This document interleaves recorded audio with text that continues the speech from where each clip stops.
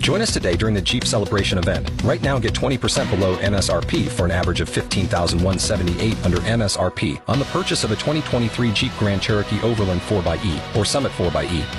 Not compatible with lease offers or with any other consumer incentive offers. $15,178 average based on 20% below average MSRP from all 2023 Grand Cherokee Overland 4xE and Summit 4xE models in dealer stock. Residency restrictions apply. Take retail delivery from dealer stock by 4/1. Jeep is a registered trademark.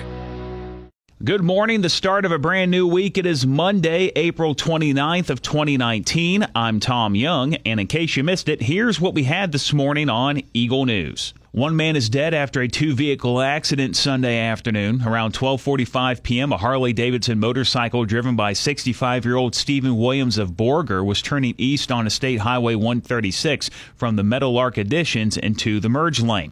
A Chevrolet Sonic driven by a 20-year-old woman from Borger was traveling east on State Highway 136 in the right lane. A DPS trooper says that Williams accelerated to merge over into the right lane in front of the Sonic, then lost control of his motorcycle. Williams was thrown from the bike when it fell over, slid down the road, and came to a rest in the right eastbound lane of travel. At the same time, the driver of the Sonic received a text message on her cell phone, looked down at the text, and collided into Williams laying in the lane of travel. The car then left the road into a ditch where it crashed into a group of trees. Williams was pronounced deceased at the scene by Judge Yadi Rodriguez. The driver of the Sonic was transported to Golden Plains Hospital in Borger, where she was treated and released. The DPS is investigating the crash. The 2019 Spring Amarillo Job Fair takes place tomorrow from 10 a.m. to 3 p.m. in the Amarillo Civic Center's North Exhibit Hall. Over 100 employers will be on hand, offering anything from internships to full-time work.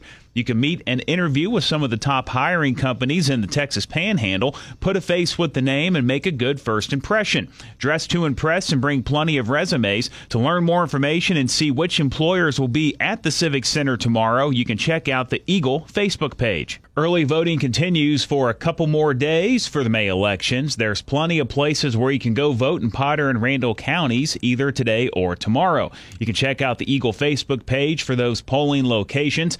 If you are unable to vote early, Election Day is Saturday, May 4th. The Chalk It Up Sidewalk Art Contest put on by Amarillo College and Panhandle PBS in the summertime has been singled out for a prestigious Golden Torch Award. The award was bestowed Thursday at the 37th Annual Golden Nail Awards ceremony. Chalk It Up brings in spectators and contestants of all ages. This year's Chalk It Up is scheduled for July 27th at the Washington Street campus. Registration will begin June 1st. With the warmer weather months fast approaching, more and more motorcyclists will be taking to the roads. The Texas Department of Transportation launching their annual Share the Road, Look Twice for Motorcycles campaign, supporting National Motorcycle Safety Awareness Month in May. TxDOT is urging motorists to look twice for motorcycles, especially at intersections. Always assume motorcycles are closer than they appear. Avoid turning in front of an oncoming motorcycle. Use turn signals and check blind spots before changing lanes. Always maintain a safe following distance. Give motorcyclists a full lane, especially when passing, and always follow posted speed limits. Time for a Hunter and Kalinka traffic update. Watch for mowers and weed eaters on I-40 west of town from Soncy Road to the Oldham County line, and on I-27 from Hollywood Road to Buffalo Stadium Road.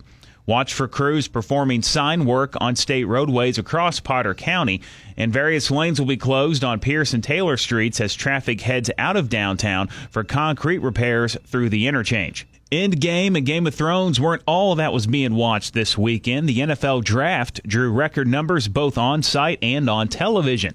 The league said Monday that more than 600,000 were in attendance over the 3 days in Nashville, easily eclipsing the 250,000 that came to watch 2 years ago in Philadelphia. Nielsen reports that the draft on ESPN, ABC, and NFL Network averaged 6.1 million viewers at any given time over the 3 days. The draft averaged 5.5 million last year, which was the first time all 7 rounds were on broadcast television. I'm Tom Young. That's your In Case You Missed It Eagle News Update. I'll be back with you again tomorrow morning, bright and early, 5:30, with the Eagle Morning Show on 100.9 The Eagle.